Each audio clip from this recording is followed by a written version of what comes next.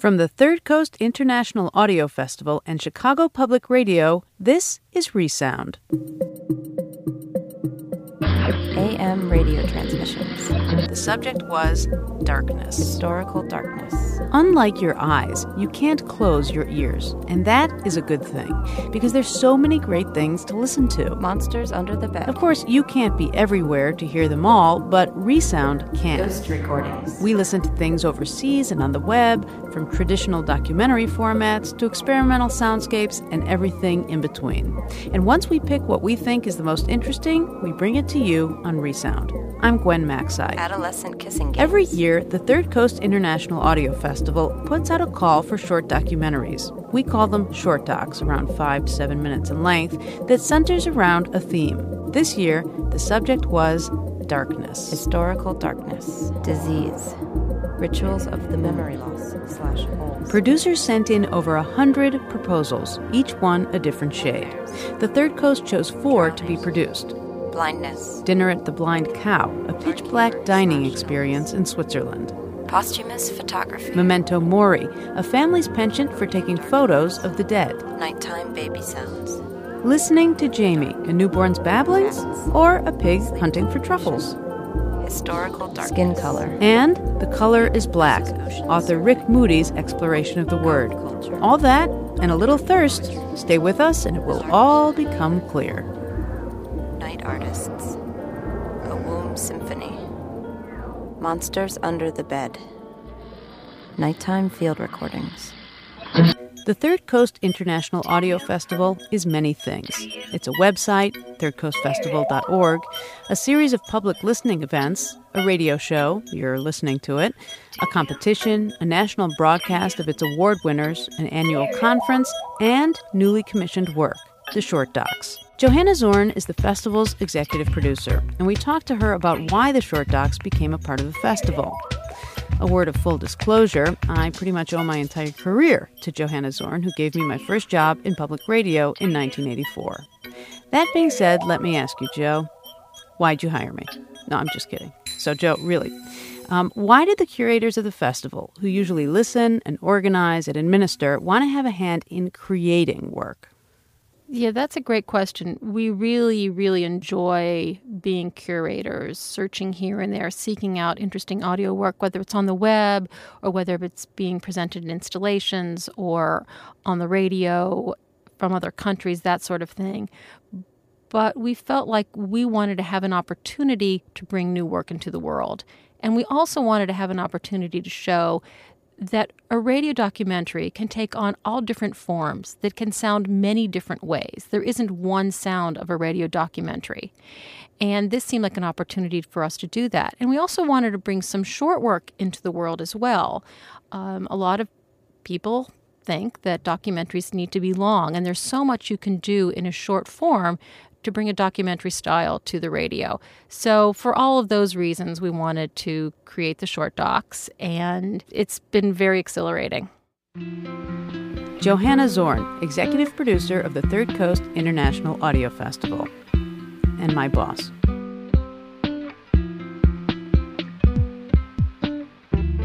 So, there's an unusual restaurant in Zurich, Switzerland, and it's not the food they serve or the decor that makes it unique. No signed guitars donated by rock stars or anything.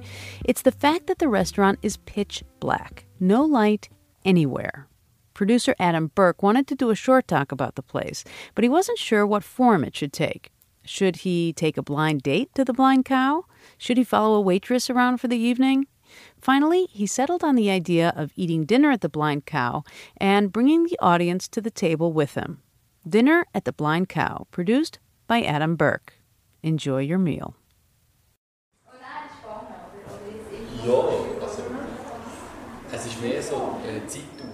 The lobby of the Blind Cow restaurant is an expansive space. High ceilings, hard surfaces. On a summer evening, giant panes of stained glass throw puddles of candy-colored sunlight across the floor. The hostess roams the room, setting out ashtrays and candles. Not one visitor takes to the chairs. They're putting bags and coats in lockers. Some pace idly, others chatter near the reception desk or survey the giant menu on the wall with its fine appetizers and entrees. But my attention keeps darting toward the heavy black curtain in one corner of the room. And after what seems like forever, a slight woman with close-cropped hair and motionless eyes slips into view. Good evening. My name is Elizabeth Sinstad. You just call me Elizabeth in the dark, okay? You walk behind me, put your hands on the shoulder, and this is how I will guide you in. Elizabeth takes us behind the curtain into a curved passageway padded on all sides with black material and dimly lit, a kind of airlock for light between the lobby and the dining room. Now, if you need something, you call my name, but call me urgently, please, if you don't feel well for whatever reason, because no one would see that in the dark. Okay. You are not wearing any luminous watch? No. And no hand is switched on? No. Okay. You're feeling okay? Yeah, I feel Sounds like it. Okay. Yeah. You move in a line, hands on the shoulders of the person in front of you, shuffling your feet. You have the sensation that you're headed down a slight incline, but that's an illusion. Apparently, this sensation is the eyes handing over navigational control, perhaps reluctantly, to the other senses, as the light gets dimmer and you finally pass through a second curtain into total darkness. Sight is taken away from you completely and replaced by sound. Eating at the Blind Cow takes some getting used to. Some diners experience a sense of claustrophobia or fear. One woman said she felt as if she were wrapped in cotton. And when I meet this Swiss couple, Philip and Andrea, they're holding one another in the dark. Now it's a little better. It's a bit more secure, but... But at first you were very helpless, I think. They could do with you what they want. Once seated, you set about exploring the small province of your table setting.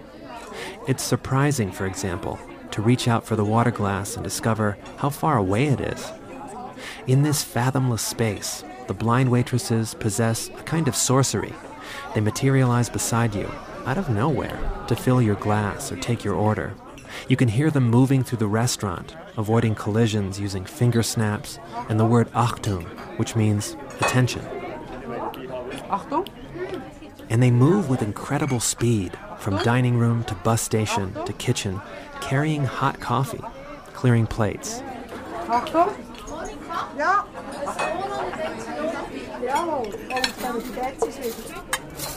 Entschuldigung. Gell, du hast es mitbekommen, ich habe einen Kopf gemacht.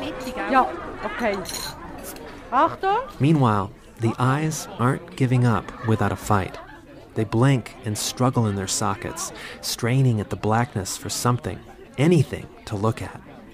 Annalise, one of the waitresses, tells me most visitors go through this. They're always a little scared and they think, oh, how can I eat my food and how can I orientate myself in the dark? But as soon as they are inside and they are sitting, most people start to relax. And once they notice that they don't have to try to see anything, they really get comfortable. As food and drink flow from kitchen to table, the dining room warms with conversation. Here is coming to you. The woman next to me insists I try an onion ring off her plate. Here. I think it's onion ring. Yeah, it's crispy. It is crispy. Crispy and fried. Mm-hmm. And cold. Mm-hmm. Brent and his sister Bettina from the United States are having a bit of a time trying to share food. And during a toast, he hits her in the head with a wine glass. So half of this conversation has been us searching for the things that were on the table that we just put down. And we don't know who is serving us. We don't know whether something has just happened. During this conversation, I just realized I have a tort here. I didn't know the tort was here. I didn't until I went to reach down for my coffee. In some ways, this whole experience is a humorous look at how visually dependent we are. But my waitress Elizabeth points out that sitting down to eat in the dark is a rare opportunity for the other senses. Say, if you're eating a carrot, the eyes see this carrot and the brain gets the message. Then your nose constantly says, well, it smells of leeks or of something totally different. because that's out of the question. The eyes have already dictated the fact. I remember my own dinner in the restaurant, fumbling through the tricky business of eating salad without getting to see it. I tried using a fork, unsuccessfully. I cheated, handling the dripping leaves of lettuce with my fingers, and halfway through this discourse between hands, mouth, and plate, I came upon something spherical, the consistency of goat cheese, a dollop the size of a gumball. What was this thing? I gave it a taste, definitely not cheese. Incredibly rich, smooth, and while it was decidedly not meat, it had the fatty persistence of pâté.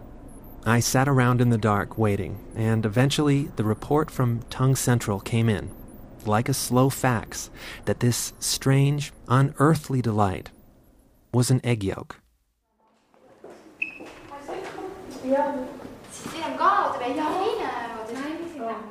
Back in the restaurant lobby, after 3 hours in the dark, the soft light and covered fixtures are aggressive, almost violent. Is it the sheer intensity of light that short-circuits the other senses? Or is it a power play by the eyes themselves? That's probably a question better left to neurology. Anyway, I think Elizabeth was right. Getting the eyes out of the way is a good thing. The other senses have a chance to actually do what I guess they would very much like to do, but can't because the eyes are very dominating. Darkness brings us back to the native language of ears and reminds us that we live in a world of clattering cutlery and sumptuous voices. And it poses a question that yesterday seemed utterly obvious. What do you have on your plate? What do you have on your plate? It's a question worth asking, with your hands out and your eyes closed.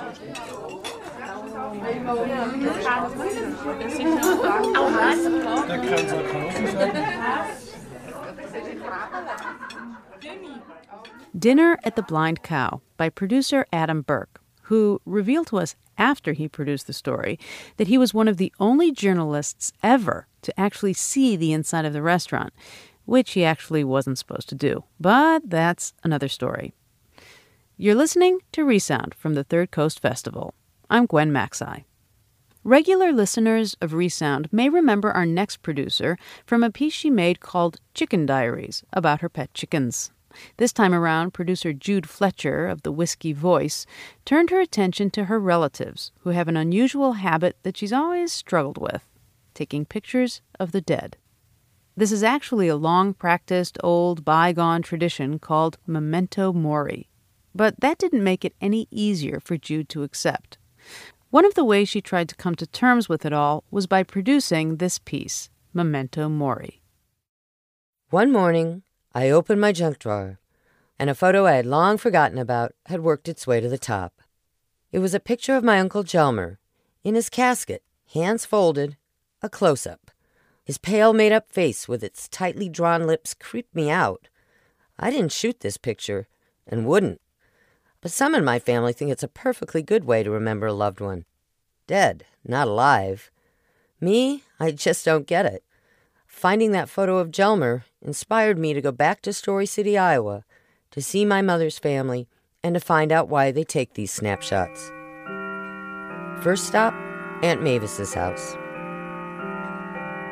Mavis, who was married to Jelmer for 53 years, was happy to show me her photo album.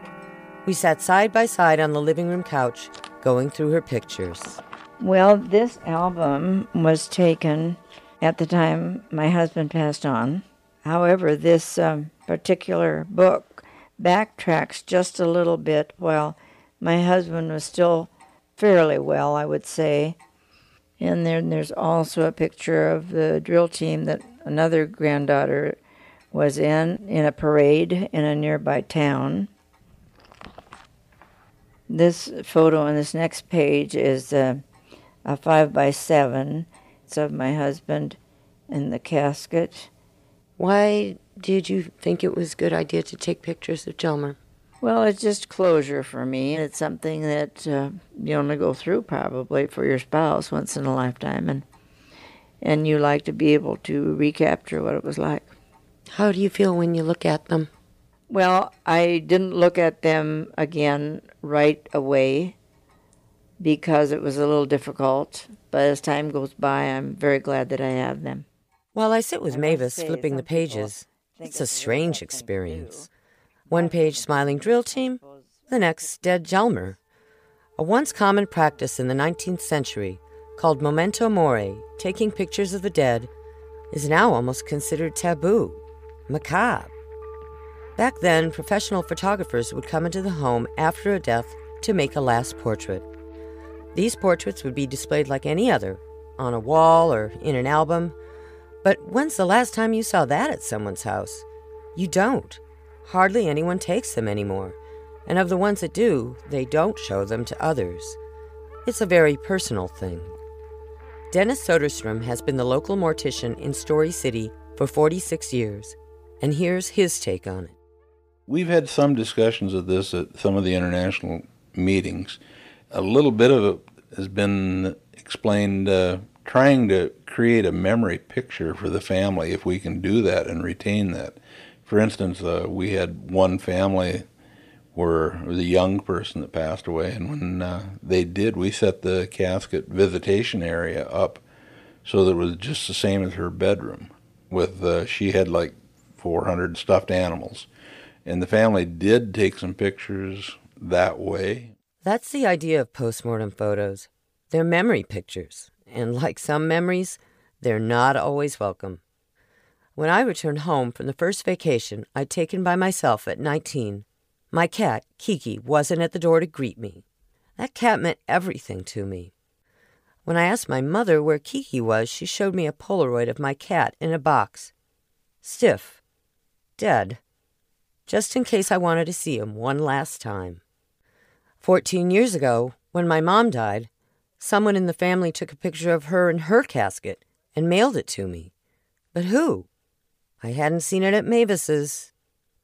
I had a nagging suspicion that it was my Aunt Lois, and I only had to go next door to find out. Needing a Confederate, I corralled my brother Fletcher into going with me. There's Uncle Myron. Yeah. With Aunt Lois, I hit the jackpot. Here was the album, just full of dead people. Everyone was in there. Okay, I'm starting with Arnold, and his picture's there if you're ready for that. That's Arnold in his casket. Isn't that awful? Now this is your husband? Yeah. But they didn't even know if they should show Arnold because he was kind of puffed up, I think, in his face. Now it starts with Dad. And then Mother will come next. There's Mom. There's Mom. Oh, my goodness. Oh, no. Oh, dear. There's her yellow roses. Yeah, I remember this. Oh, my God. Oh, dear. Remember IVs.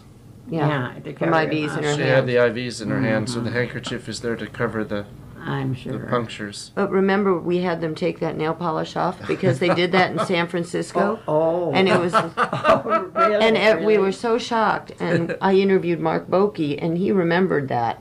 He said, "Oh, I thought your mom had just had her nails done." And he took it off because Mom didn't wear nail polish ever. Yeah. Wow. Wow, that's right.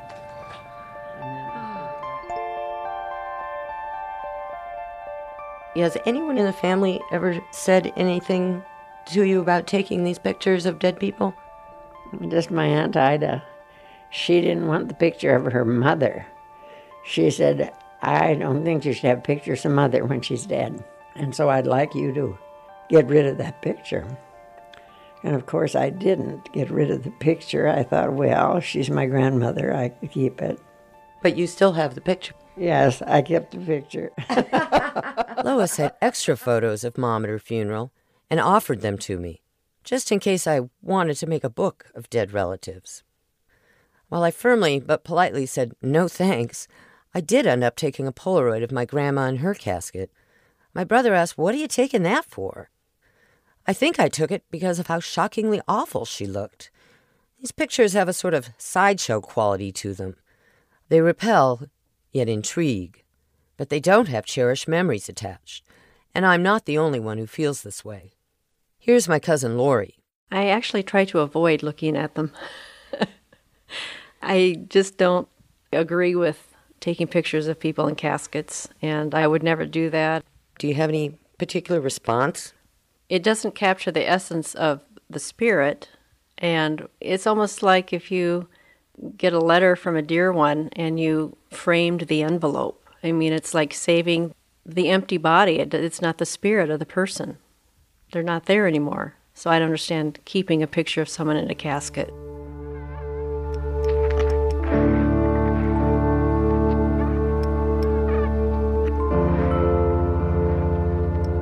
My brother says that it's hard for people to let go, to say goodbye, and that post-mortem photos constitute some sort of strange souvenir of the deceased.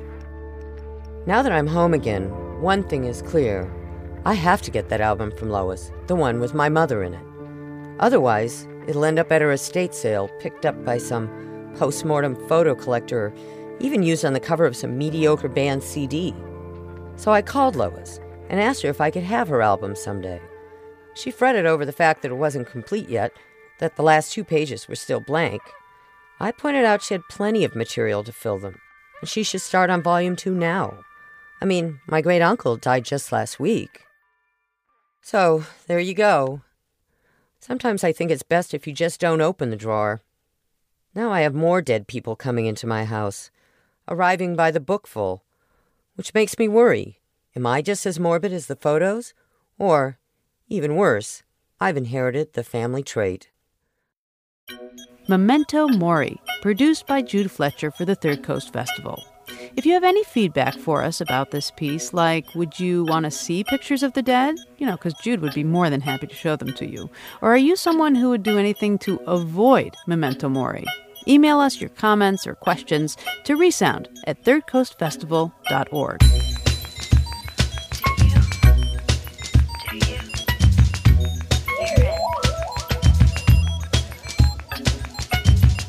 All new parents are obsessed with their babies. And if you happen to be a radio producer, there are times when only a straitjacket can prevent you from putting your child on the air. But no one has done it quite like BBC producer Hugh Levinson, who discovered that instead of adorable chirping and cooing, his newborn son produced an encyclopedia of unexpected sound effects every night. Here is Listening to Jamie by producer Hugh Levinson.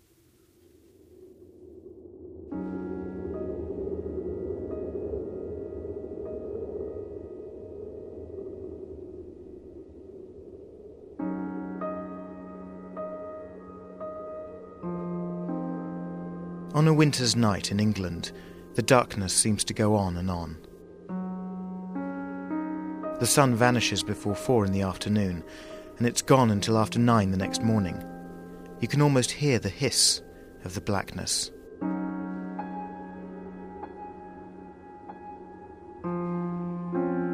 Two centuries on, Samuel Taylor Coleridge's words echo through the dark.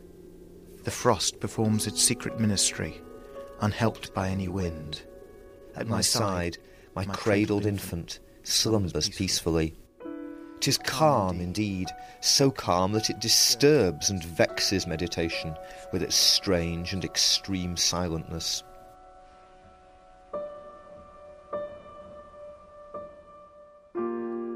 At 2:45 a.m. on a dark night, 13th of November, Jamie arrived, our firstborn. Alison and I had expected an explosion of sounds. Crying, lullabies, toys, coughing, wailing, cooing grannies.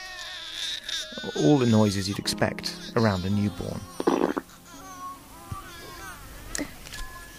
Well, I'll read that first bit then, and then... Yeah, I wrote this on the 20th of November, which is a week. He was 1 week old. I could cry and cry to think you're finally here on the outside, not the inside. Little movements you make remind me of movements you made inside me, the little bottom in the air, the spasm of the fingers and the hands, the look of careful concentration on your face when faced with a new experience, a trip in the sling or in the pram. But at least we thought during those short periods when he was asleep, things would quieten down. No, I don't know why I wrote this. He doesn't tap dance, does he? No, he'll be no trouble. 'Tis calm indeed, so calm that it disturbs and vexes meditation with its strange and extreme silentness. That's normal. That's what Coleridge says.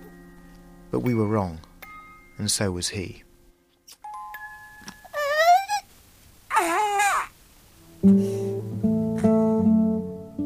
As Jamie went to sleep, the audio show started.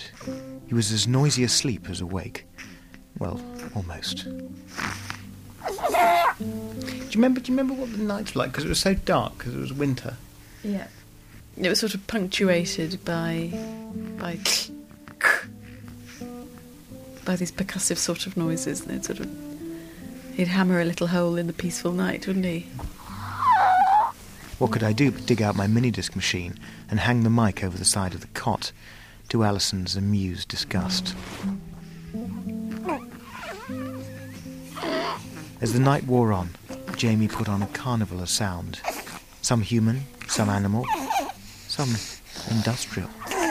Snuffles, wheezes, snorts, mini-snorts, grunts, mini-grunts, trombone, steam whistle, air escaping from pistons, steam brake, industrial press, depth charge, fingernails on a blackboard, backwards guitar, rim shot, dolphin clicks, seal, Jose, baby elephant, lost baby elephant, Dear babe, that sleepest cradled by my side, piglet, whose gentle breathings, heard in this deep calm, piglet rooting for acorns, fill up the interspersive vacancies, piglet getting desperate, and momentary pauses of the thought.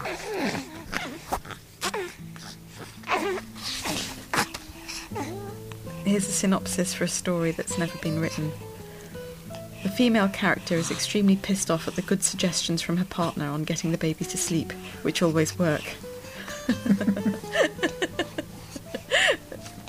It ends horribly.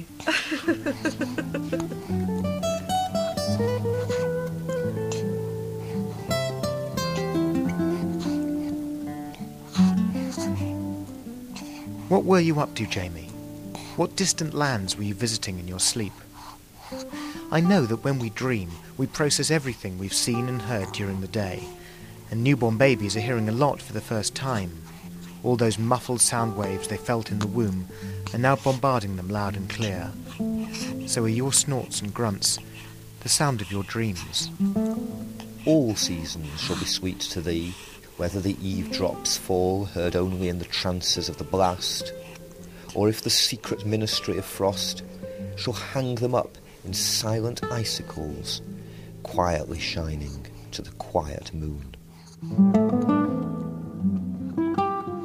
As the winter turned to spring, then to summer, as the darkness retreated and the light and warmth seeped into our bedroom, your snuffles and hoots gradually receded. We got more sleep, but still I missed your bizarre nightly sound show. Of course, you hadn't exactly fallen silent. Your journey to the limits of human vocalization had just moved into the light. The sounds you're making in your waking hours were becoming just as varied and colourful, and the volume knob was way up.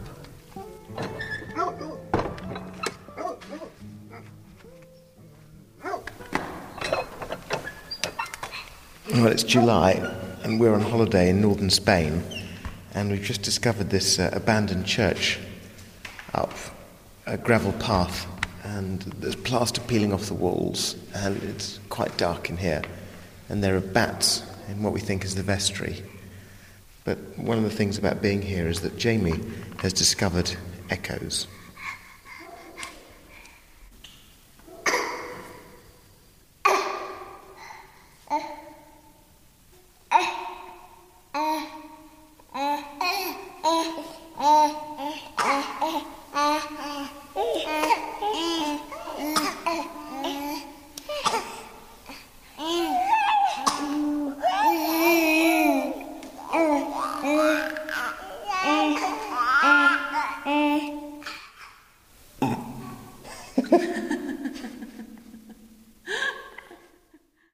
Listening to Jamie by producer Hugh Levinson. Hugh's a current affairs reporter for the BBC, so he's done hard news and more artistic features, but there was something about the idea of darkness in the ShortDoc call for entries that caught his eye and ear. I had these recordings of the baby, and I was just desperate to do something with them. And when I saw this, I thought, aha, this is it, finally. I can do something with these, because I just thought they were lovely, and they were literally gathering dust by the side of my bed. And I thought, well, finally I can listen through to them, make a piece with them, and have some people listen to it.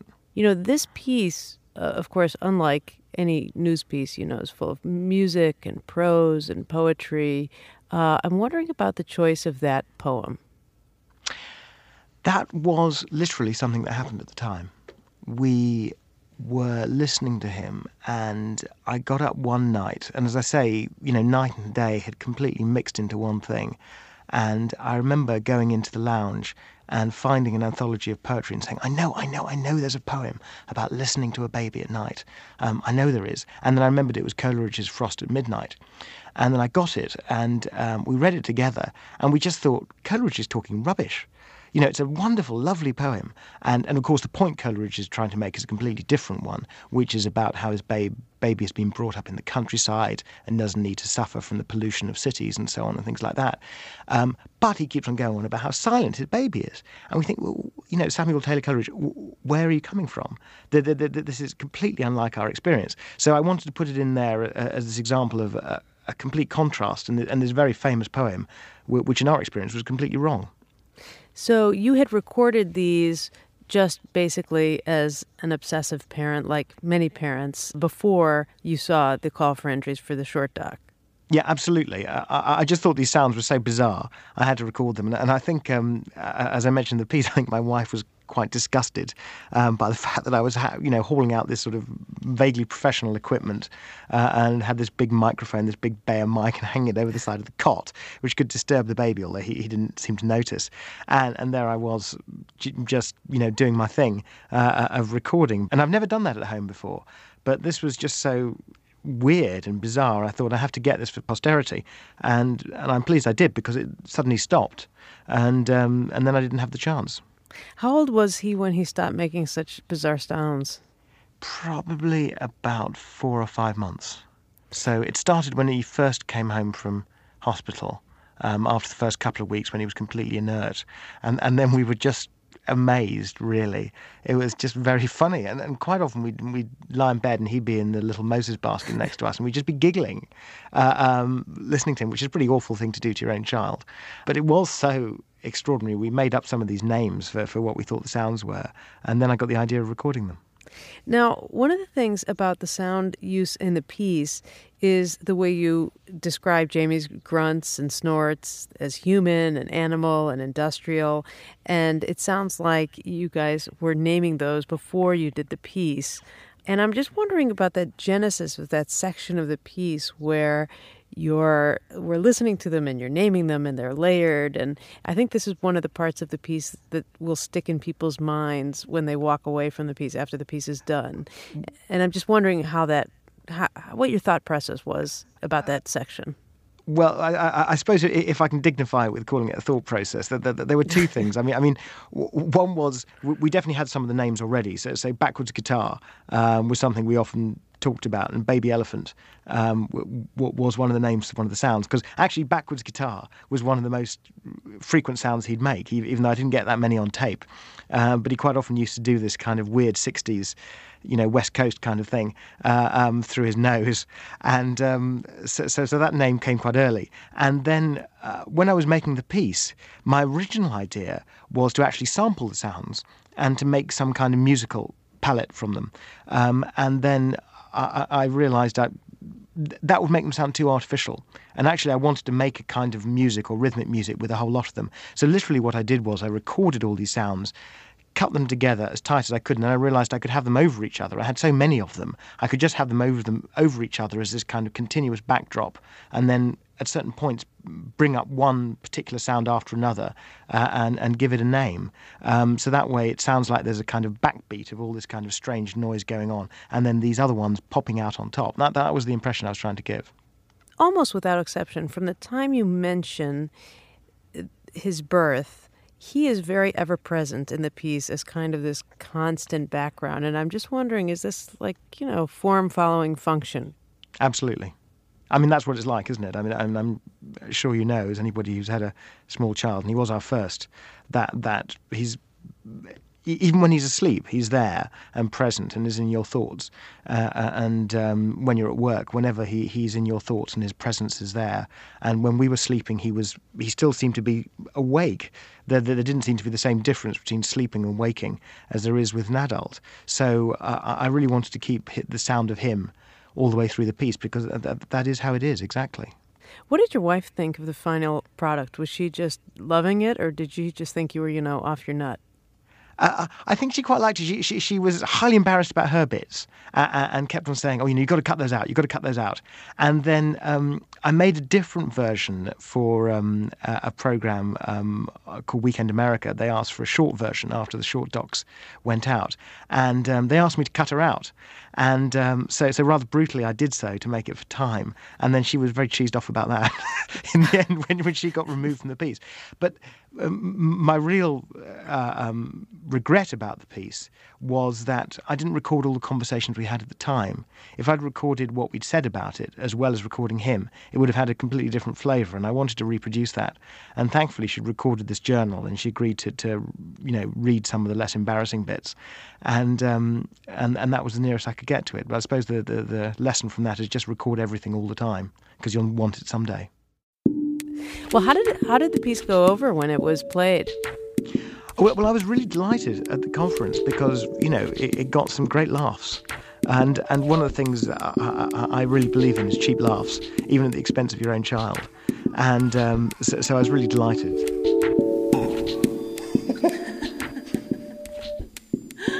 Producer Hugh Levinson talking about his 2004 short documentary, Listening to Jamie.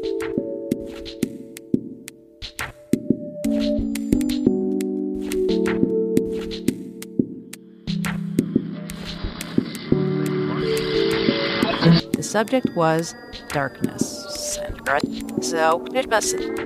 Nightmares, lost in catacombs, drowning, blindness.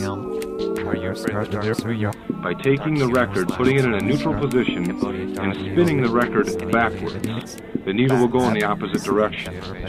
You say that I've never heard of anything like that before. Probably not. But many people have. And this is where I'm talking about that I believe that we can hear this with our subconscious mind. I want to explain to you what their message is. Nighttime baby sounds, night artists, womb symphony, nicknames. Now we spun this backwards in a studio, and the tape of what we've got is about to come up. They sing backwards in human voices. Now mind you, it made sense on both sides. It wasn't a bunch of garble on one side and played it in reverse and it made sense. It made sense on both sides. They sang in human voices in reverse, listen, we've been there. Swedish punk band. Then they sing in reverse now, because I live. Serve me. There's no escaping it.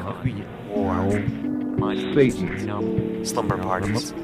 Drive-in theaters. If we nighttime field recordings. Gotta live for Satan. Film preservations. Master Satan. Morning music. The message that they have all together that they wanted you to hear in a subliminal way on the backer in reverse was this. Listen, we've been there. Because I live, serve me. There's no escaping it. Satan. If we gotta live for Satan, Master Satan. Listen to it as they sing their message together. This is Resound. If you're just joining us, today on Resound we're playing short docs, short documentaries about a specific topic that are commissioned each year by the Third Coast International Audio Festival. The two subjects we're exploring today, darkness and thirst. Our last dark doc is called The Color is Black, and it was produced by Rick Moody, author of The Ice Storm and Purple America. This doc features an excerpt from Rick Moody's memoir with digressions, The Black Veil. Moody worked with composer Jerome Schmidt to explore darkness in words and music to create this doc. It's a catalog of the color black, from geography to history, from physical attributes to revolutions. The Color is Black, by author Rick Moody.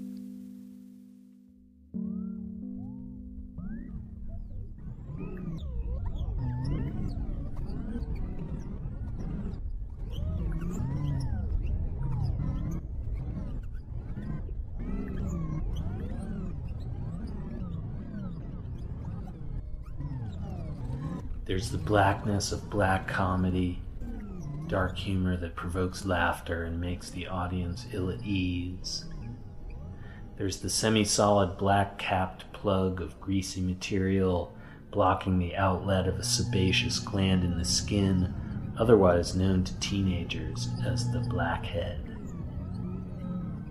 What about blackouts? As when alcohol rushes into the bloodstream, delirium of blackouts. The blackness of the New York City blackout, its looting of shops and general disorder.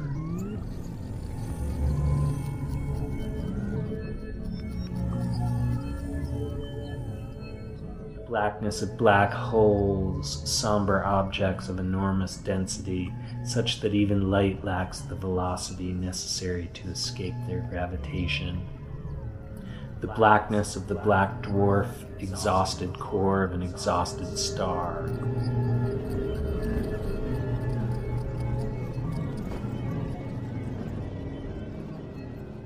The incredibly copious black fauna of planet Earth, such as the Ursus americanus or black bear.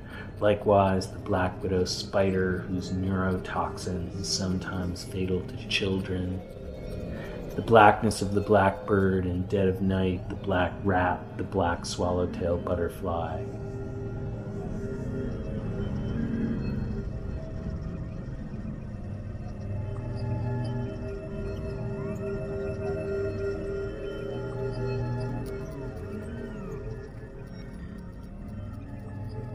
And we have such black places as the Black Belt of Alabama, known for its fertile soil, the big black river of western Mississippi, and then places darker and darker, known for negation, hellishness, until we arrive at the black hole of Calcutta, where it is said by some that 146 British prisoners were kept overnight in a 15 by 18 foot cell, after which only 21 survived.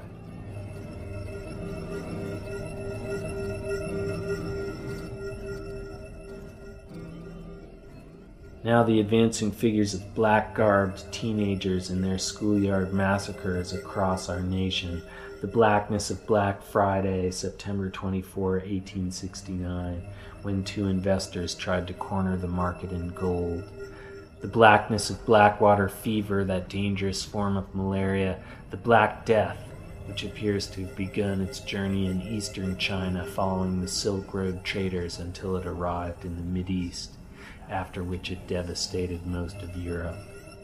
The brutality visited upon those who preceded us here, for example, the Blackfoot Indians of the upper Missouri, who were pushed to the brink of starvation when the white man killed off the buffalo.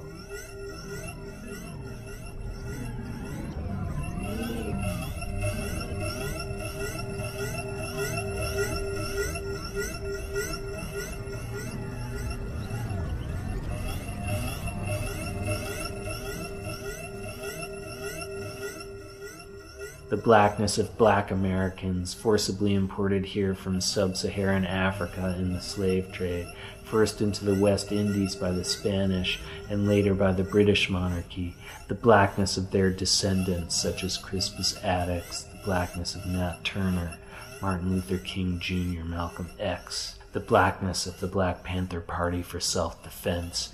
Now we are demanding the overdue debt of 40 acres and 2 mules.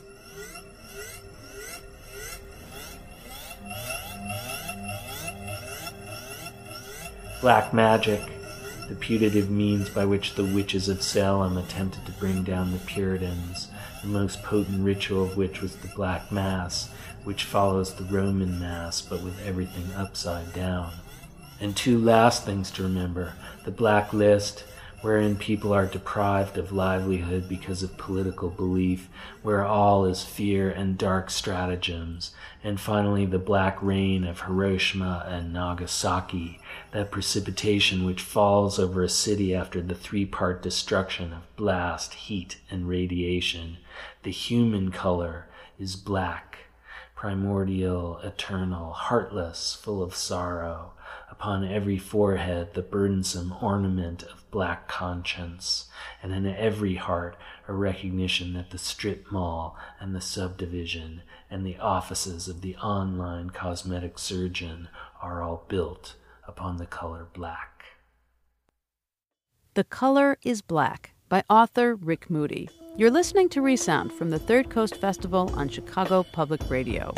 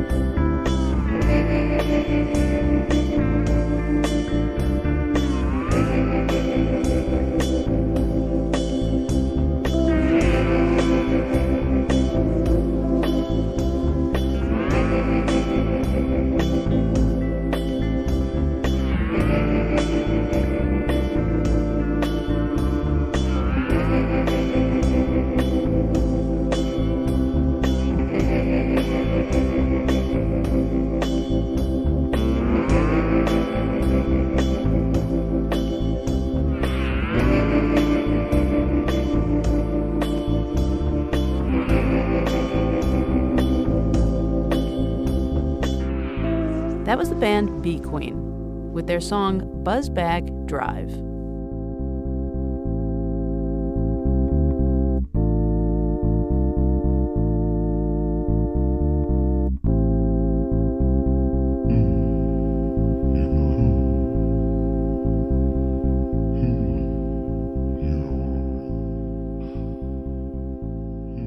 Now we switch gears a little and move from darkness to thirst.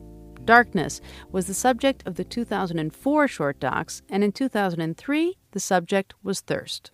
A note here. While in a brainstorming session to try and think of the Short Docs theme, someone got thirsty, literally, for a drink of water, and eureka, a theme was born. Really, that's what happened, I'm not kidding. But the implications of thirst are so great. Thirst for knowledge, thirst for water, desire, need, and sustenance, all in one word. Here's one of those 4 short docs called And I Walked by Ann Hepperman and Kara Oler. This is a soundscape illustrating how the thirst for the American dream translates into literal thirst as illegal immigrants risk their lives crossing the desert from Mexico to the United States in search of better-paying jobs.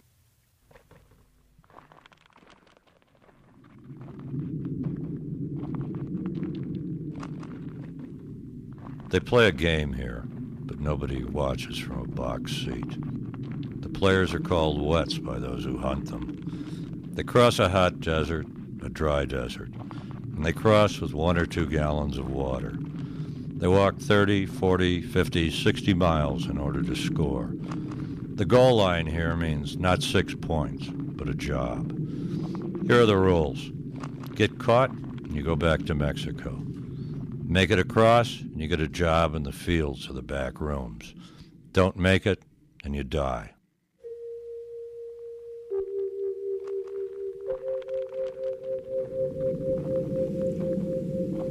Crucé la semana pasada. Sí, caminé 3 días, 3 noches caminando. Íbamos 4 personas. Solo, caminando por el desierto. I walk all day on the sun.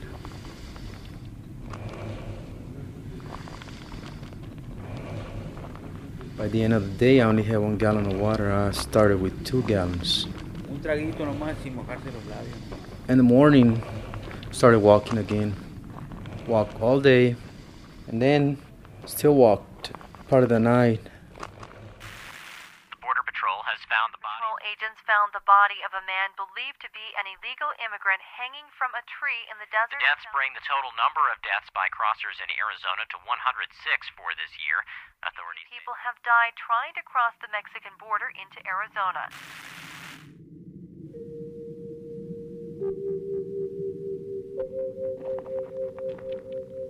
There are no springs or streams, and no one lives here. No one.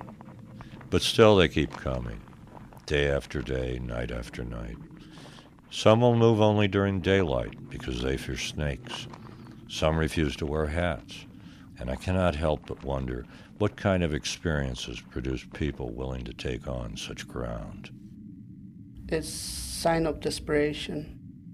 Pagan más allá en Estados Unidos que aquí. They pay better in the U.S. than here.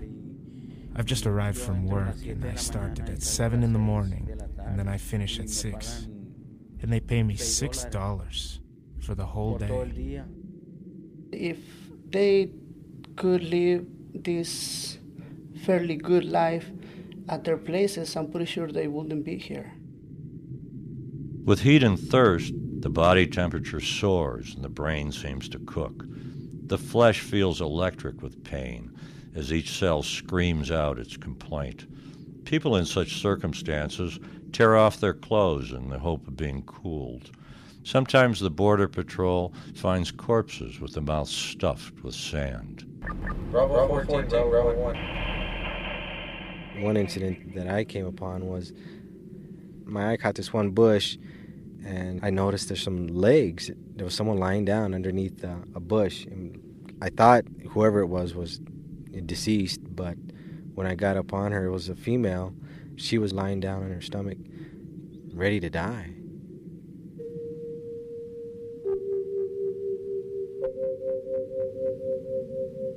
You start blistering. A lot of blisters on your mouth, around your lips. Start hallucinating and you start thinking, oh, I'm gonna die. But you can't think clearly because it's not you anymore.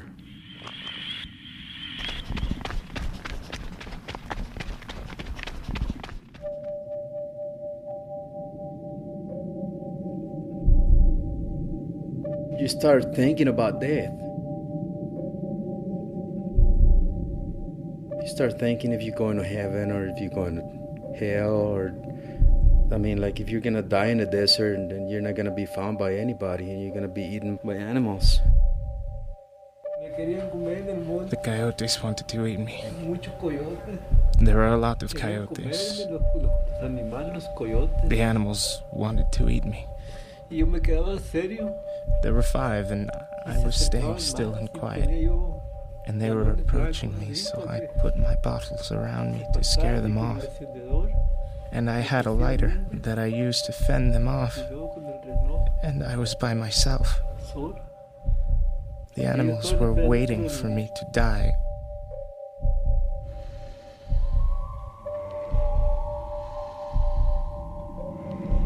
You don't even think. You don't have no brain to think about anything.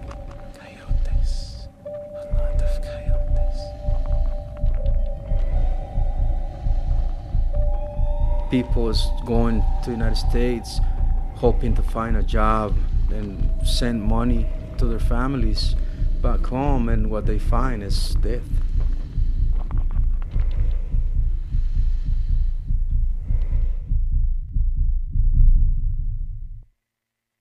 They never make it over there, and they never make it back home.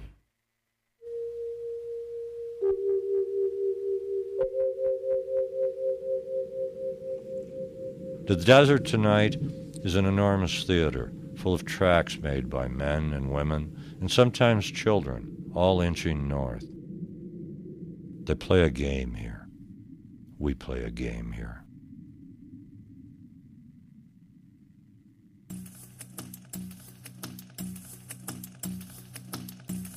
And I Walked, by producers Ann Hepperman and Kara Oler, who are best friends, housemates, bandmates, and produced the original music for this story.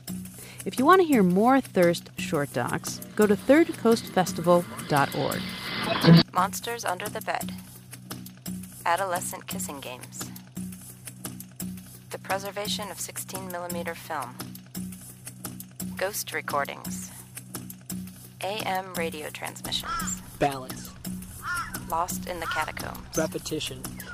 Composition. Historical Darkness. Mirrors. Most of all, the world is a place where parts of wholes are described within an overarching paradigm of clarity and accuracy. The context of which makes possible an underlying sense of the way it all fits together, despite our collective tendency not to conceive of it as such. But then again, the world without end is a place where souls are combined, but with an overbearing feeling of disparity, disorderliness. To ignore it is impossible without getting oneself in all kinds of trouble, despite one's best intentions not to get entangled with it so much.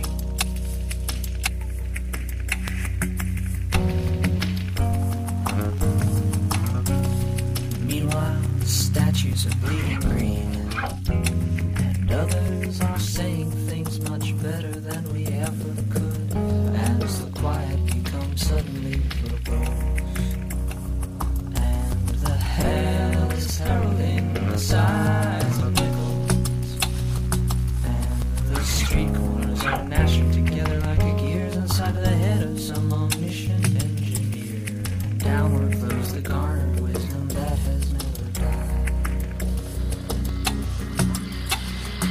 Resound is a production of Chicago Public Radio and the Third Coast International Audio Festival. I'm Gwen Maxide. The program is produced by Roman Mars and curated by Johanna Zorn and Julie Shapiro of the Third Coast Festival. You can hear today's program through thirdcoastfestival.org, where you can also hear dozens of outstanding documentaries from around the world. Generous support for the Third Coast Festival is provided by the Richard H. Driehaus Foundation, the Corporation for Public Broadcasting, the National Endowment for the Arts, and the Illinois Humanities Council. So instead we went ahead to fabricate a catalog of unstable elements, modicums and particles with non-zero total strangeness for brief moments which amount to nothing more than tiny fragments of a finger snap. Music for Resound is provided by Reckless Records in Chicago. If you want to contact us, we would love to hear from you. Email us at resound@thirdcoastfestival.org. Resound returns next week with more radio that you can't hear anywhere else, unless you live everywhere else. Air is withholding the sound of its wellspring, and our heads approach a density reminiscent of the infinite connectivity of the center of the sun, and therein lies the garnered wisdom that has never died.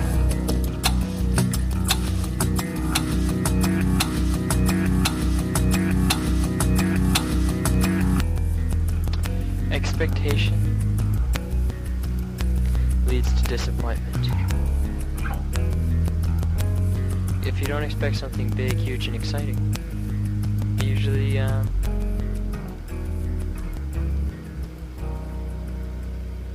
know, it's just not as